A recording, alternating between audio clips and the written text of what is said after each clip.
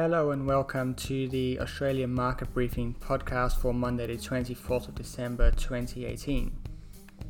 So the United States government has gone into a shutdown over the funding for the border wall. I don't think anyone is too surprised at this, but in doing some research about it, I was quite surprised over the effects of the shutdown. Not only is the government sort of stopped from making any decisions or getting things done, they are also shutting down the government agencies across America. This means that nearly 1 million Americans will be forced to stay home or will be obligated to work without pay over the very costly Christmas period. It's not all bad news though, because over history the shutdowns have seen those workers get retroactively paid once the shutdown finishes. It's just they are going to have a lack of cash over Christmas. The US markets have had their worst week in a decade last week, which is definitely a scary prospect heading into the next year. The Dow Jones Industrial Average has fallen over 4,000 points in the last 3 months.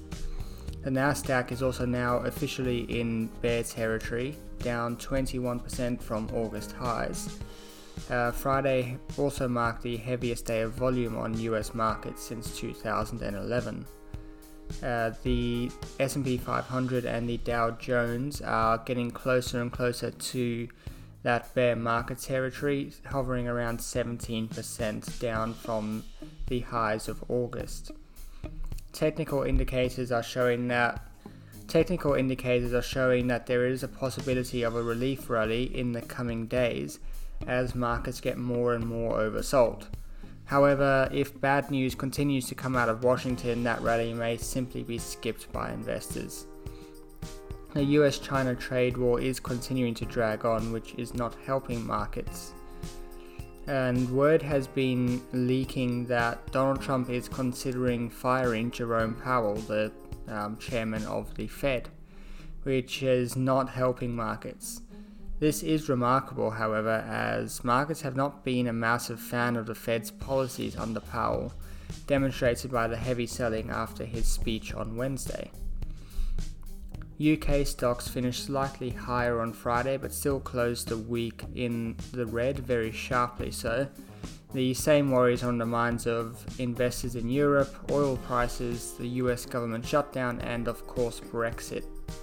The US Justice Department unsealed criminal charges against 2 Chinese nationals who were allegedly attempting to steal technology secrets from countries around the world.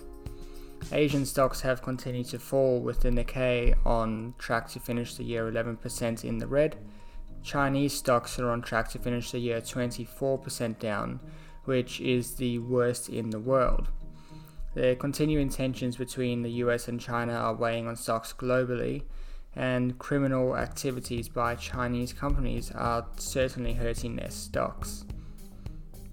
The ASX is likely to follow Friday's downturn in US markets in Monday trade.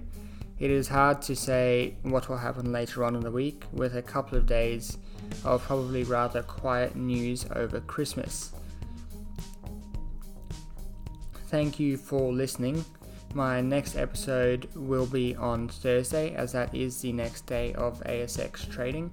I hope you have a good Christmas, and I'll be back here again soon.